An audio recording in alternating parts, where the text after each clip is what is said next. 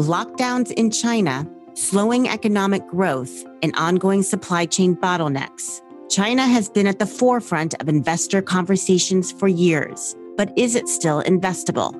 We are in a perfect storm situation where we have a number of economic and regulation headwinds all going against the market at the same time. I'm Allison Nathan, and this is Exchanges at Goldman Sachs.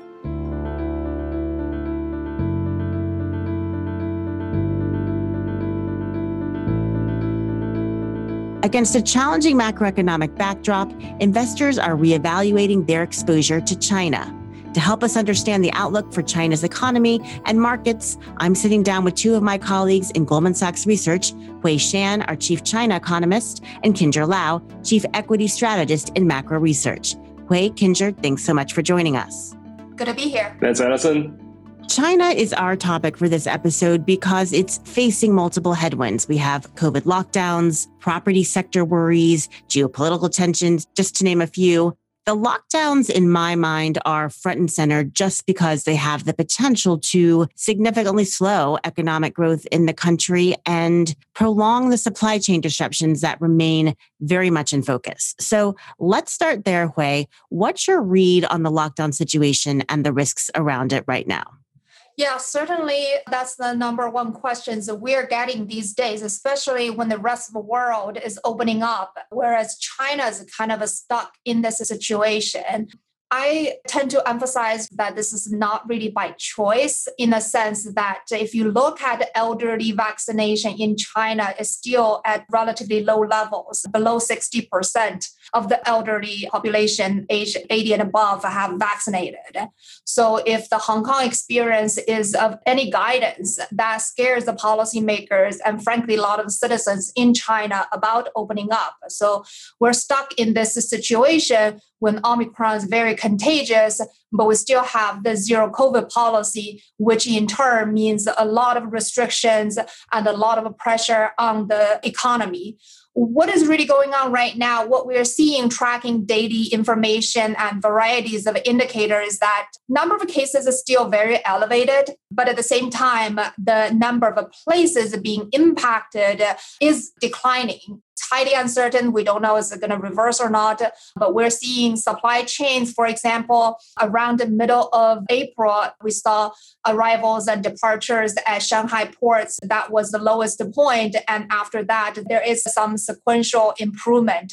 And similarly for within city traffic, congestion measures, and a few other indicators. So my takeaway is that this is the worst wave since early 2020. Number of cases is still very high. We just got news over the weekend about Beijing restricting activity because of cases. But so far, it seems like we've seen at least a local peak in cases, and activity showed a sequential improvement, marginally. And you track this in a lockdown index. Yeah, it's a pretty amazing. Recall, more than 2 years ago, at the beginning of 2020, China had the highest lockdown index, meaning the lockdown was the strongest in China versus ex-China. After that, for much of 2020 and 2021, China's lockdown index was much lower than the rest of the world. And coming into March, April, we're seeing another reversal. But China right now has a lockdown index around 40. And at the peak, that was February 2020, it was at 80. Whereas everywhere else is more like a 10, 20 lockdown index. So we are in this situation. That's why a lot of people are asking, are manufacturing moving out of China? Because before, China had the stability and the advantage of producing, whereas other countries are battling with COVID outbreaks. And now we're risking seeing the reversal of that. Let me switch gears for a moment to another key concern in the Chinese economy that has been a focus for a while now, but seems to have fallen from the headlines, the property sector in China. Is that less of a concern, or is it just getting less attention right now because of the shift in focus towards the lockdowns? Yeah, I think it's a bit like the market can only focus on one thing at a time. It's still a pretty stressed situation. In fact, the two negative shocks, housing downturn and the COVID, they interact with each other and reinforce each other. When you look at the January, February property sales that we're tracking, it was down 30% year on year. Not great. But come March, April, when we had this latest outbreak, now we're tracking close to 50% down year on year. So you can imagine the central bank may be lowering mortgage rate and cities may be relaxing purchase restrictions. But if you can't go out of your apartment, it doesn't help. You don't have transactions. So we're in this situation where, before this latest outbreak, we saw some green shoots or some hopeful signs of stabilization in property transactions. But now all of a sudden we got another leg down in the transaction, which is from a growth perspective, these are the two major drags to economic growth this year that's embedded in our forecast.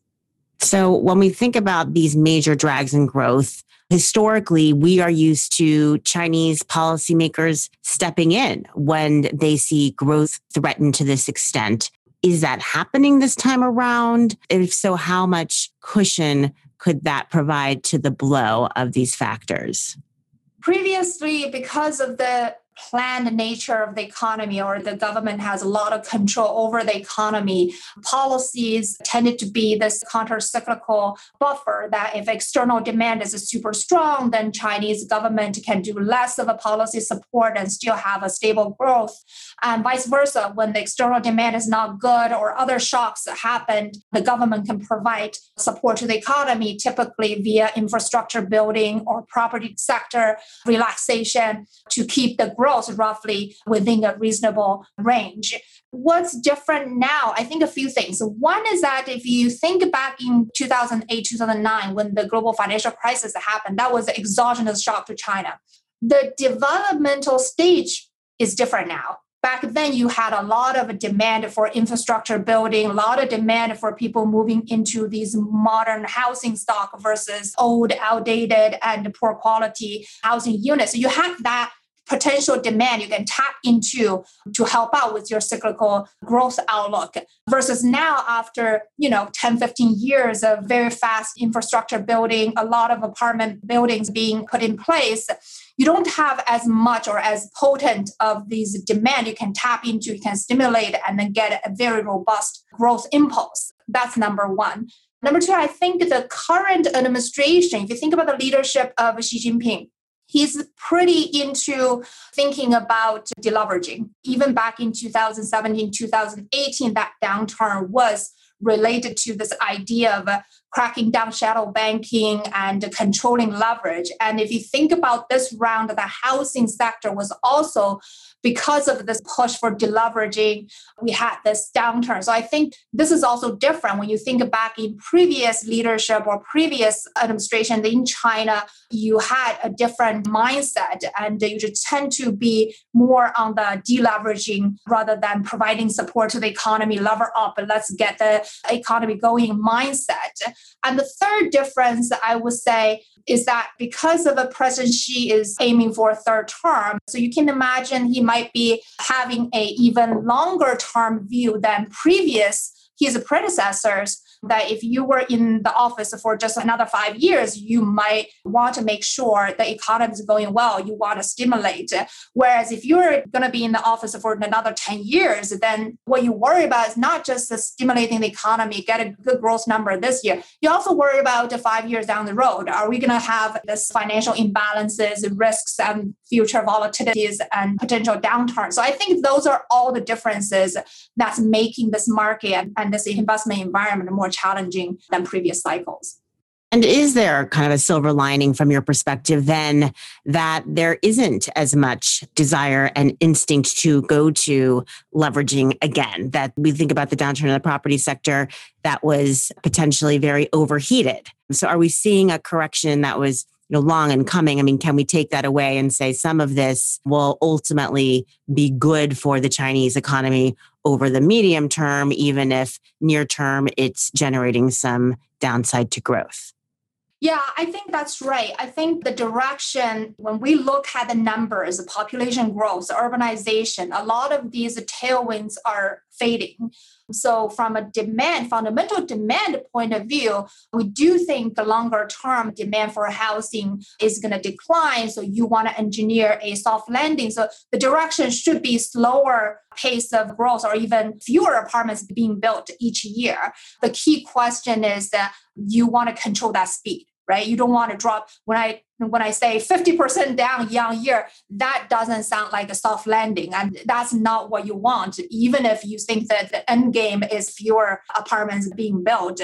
With 5% year on year decline, you can run that over the next few years to sort of deflate a potential bubble rather than just burst it. And that would have implications on local government financing, because in China, a lot of local governments rely on land sales for revenue. That had implication for consumption, for confidence, for upstream sectors, all the steel, cement production. So the repercussion can be quite significant given the degree of a decline we have been seeing.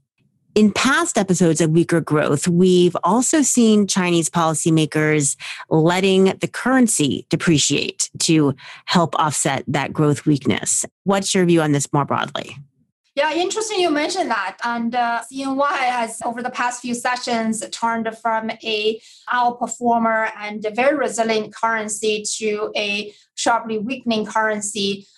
Right after the Russia invasion of Ukraine, we saw other EM currencies depreciating, but CNY was pretty resilient. The past few days, CNY has depreciated versus the dollar depreciating from 630 to almost 660. So quite a big move by Chinese standard. What is really going on? I think the central bank is a bit conflicted. On the one hand, Chinese economy is facing downward pressure at a time the Fed is hiking interest rate. So when you think about capital outflows, potential currency volatility, they sort of decided not to cut interest rate at this moment and not to even further exacerbate that interest rate differential movements. And also we have the commodity prices and inflationary pressure. So they decided not to cut interest rate.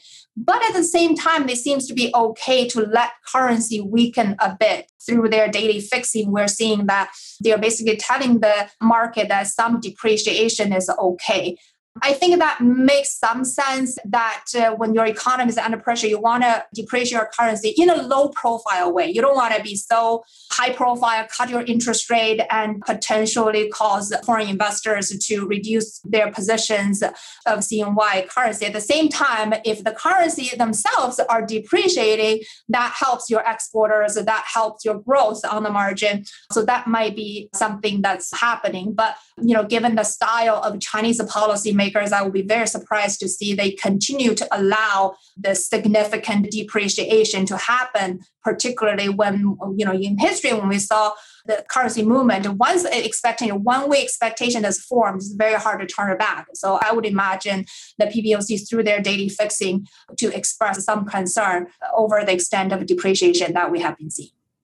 Kendra, let's bring you into the conversation. The CNY is not the only asset that's been under pressure. We've seen substantial pressure across many Chinese assets, given the risks that Wei and I have been talking about. Are these risks more or less priced in at this point, if you look, for example, at the equity market, or do you think there's more downside from here? Sure, Alison. And I think clearly we are going through a rough patch for Chinese equities. The market is down about 20% so far this year. And to a certain extent, as you said earlier, Alison, I think we are in a perfect storm situation where we have a number of economic and regulation headwinds all going against the market at the same time. Hui just talked about the COVID outbreak, the property market downturn. But on top of that, we also have Chinese ADR delisting risks from the US and the spillover of geopolitical risks from Russia to China. Chinese ADRs are essentially Chinese companies that are set up overseas and are currently traded in the US market.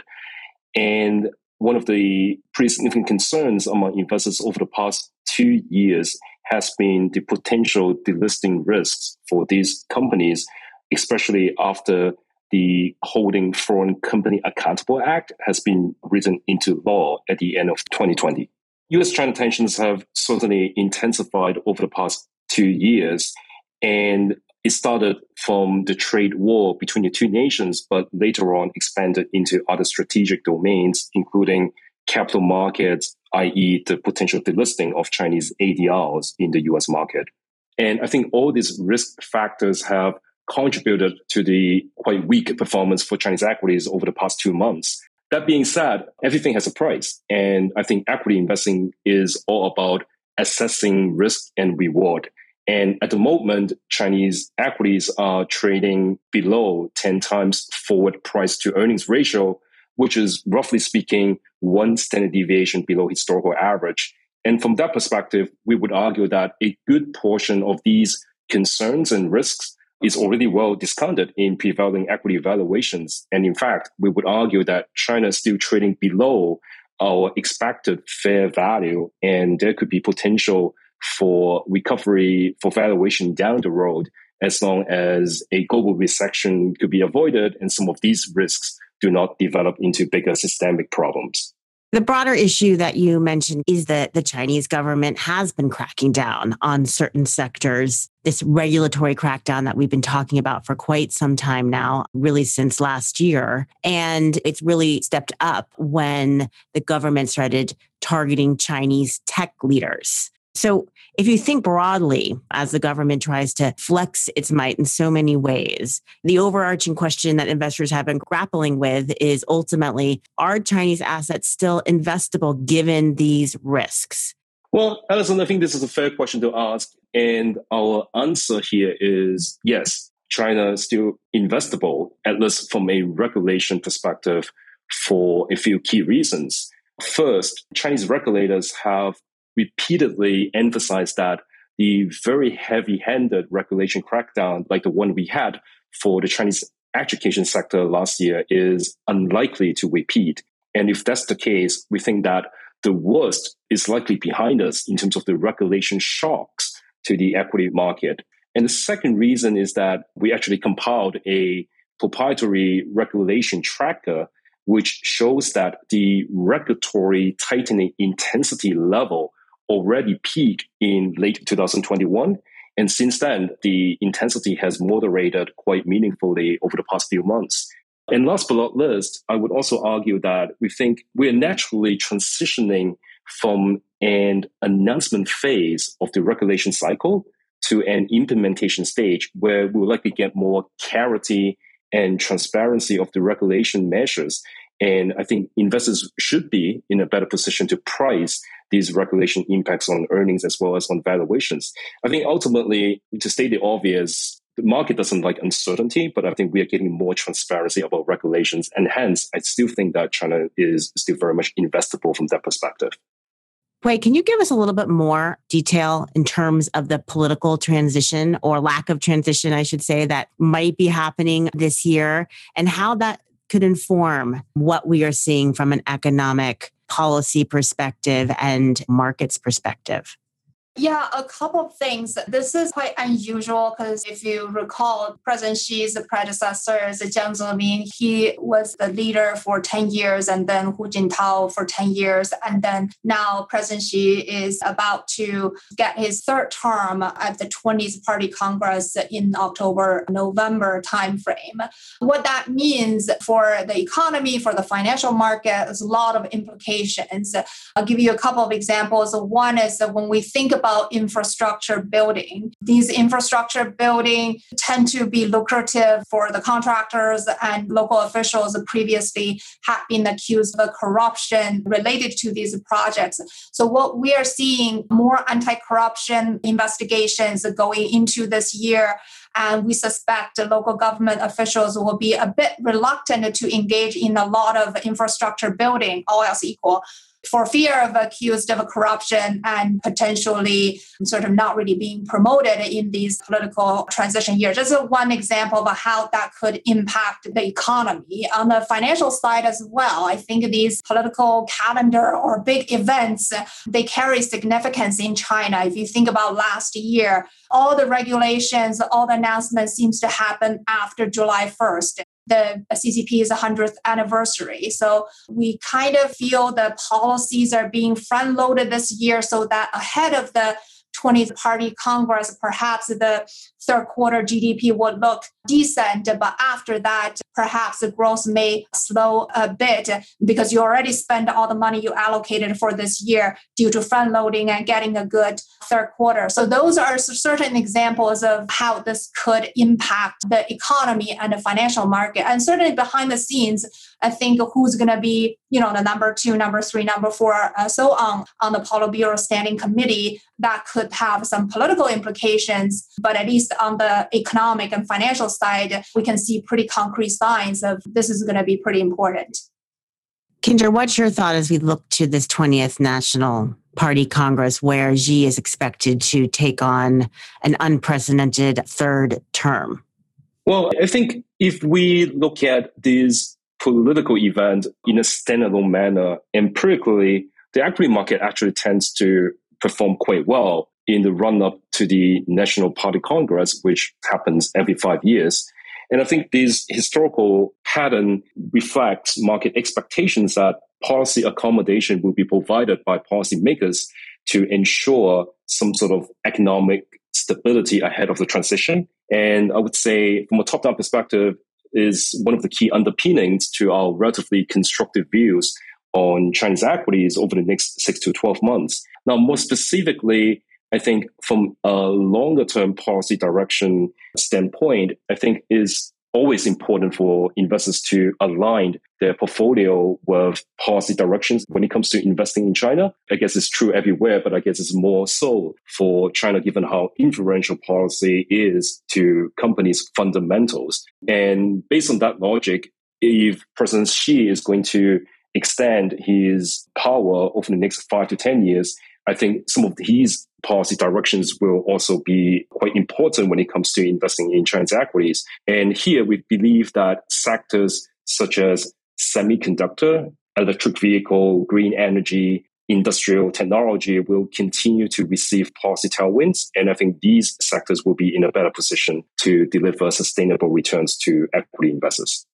One area that we didn't touch on, but I think makes sense to in light of this big political year in particular, is, of course, U.S.-China trade tensions, which had been a huge focus during the Trump era, has lost a little bit of focus in the recent period, in part because of the Russian invasion of Ukraine, which has really shifted the geopolitical focus to that area. But if you look at this big political event this year in China and the relationship between the U.S. and China going forward, Hui, what are you focused on in terms of thinking about the trade relationship, where it's headed, and what it means for the economy? Yeah, I think the reality of a trade relationship is that China is such a big part of the global supply chain and a significant share of global trade market. It's very hard to completely shut China off. This is just from a reality check perspective, it's hard to see a complete decoupling, at least not in the foreseeable future. But the other part of the reality is that Russia's invasion of Ukraine is just on top of what already happened that accelerated the decoupling, or accelerated the security thinking and resilience of a supply chain. All these things, starting with U.S.-China trade war, we saw companies contemplating, should we diversify our supply chain? Some did, some didn't. And then you had COVID. And especially when people see the very stringent rules for the Chinese government to implement the zero COVID policy when the rest of the world is reopening, that's another consideration, how the supply chain is going to rearrange itself and the trade flows between countries. And then you had the Russian-Ukraine war. So I think the broader trend of not only trade, export control technology on the financial market, which Kendra can speak further to, and on the just views of how COVID should be dealt with. I think many dimensions, the two countries are sort of moving apart from each other. That has implications if you think about Chinese emphasis on security. There could be food supply security, energy supply security, technology security, data security. A lot of the things, initiatives, and policies Chinese policymakers are pursuing is in this broader context that we are in this new geopolitical environment, that we need to have a bottom line thinking and making sure that we check the boxes when it comes to security. So I think it goes way beyond the trade relationship, and it's a kind of a broader trend that the two biggest economies in the world are marching toward. So if we look at all the headwinds we've discussed, lockdowns, property sector, geopolitical tensions, regulatory crackdown, big political transition, what is your outlook medium-term way for the economy in terms of growth? Yeah, I think, we have a view that previously you might think Chinese potential growth of 5 to 6%, but we think we might be settling into a slower growth. Because you are trying to solve the housing access problem, because you're to solve your energy security problem or your regulatory objective, when you're trying to achieve some other goals, there will be cost. And the cost to us will be slower economic growth. So we do think over the next few years, even if all these initiatives and policy objectives are being achieved in a rather smooth fashion, perhaps Chinese economic growth will only average between 4 and 5% growth rather than the previous thought 5 to 6%. And Kendra, any last words then for investors as they eye China here?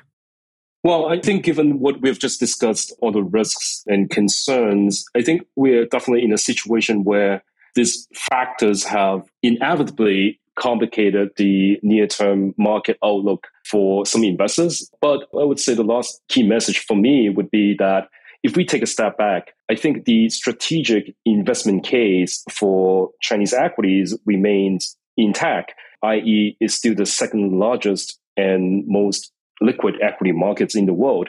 The capital markets are still developing, and Chinese equities are still under-owned by foreign investors. We're talking about less than 5% of foreign ownership in the onshore equity market. And I still think that is the place for investors to look for structural growth opportunities on a global basis. Now, of course, Hui said that the longer-term potential growth may come down a little bit, but 4 to 5% is still not a bad number in a global context. So my last message here for investors is to really focus on policy beneficiaries and stay invested. Kendra, Hui, so glad to have you both on. Thank you. Good talking to you. Thanks so much for joining us this Monday, April 25th, 2022, for another episode of Exchanges at Goldman Sachs. If you enjoyed this show, we hope you follow on your platform of choice and tune in next week for another episode.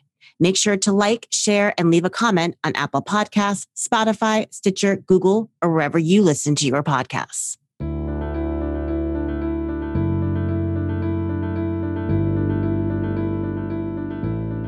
All price references and market forecasts correspond to the date of this recording. This podcast should not be copied, distributed, published, or reproduced in whole or in part. The information contained in this podcast does not constitute research or a recommendation from any Goldman Sachs entity to the listener. Neither Goldman Sachs nor any of its affiliates makes any representation or warranty as to the accuracy or completeness of the statements or any information contained in this podcast, and any liability therefor, including in respect of direct, indirect, or consequential loss or damage, is expressly disclaimed. The views expressed in this podcast are not necessarily those of Goldman Sachs, and Goldman Sachs is not providing any financial, economic, legal, accounting, or tax advice or recommendations in this podcast. In addition, the receipt of this podcast by any listener is not to be taken as constituting the giving of investment advice by Goldman Sachs to that listener, nor to constitute such person a client of any Goldman Sachs entity.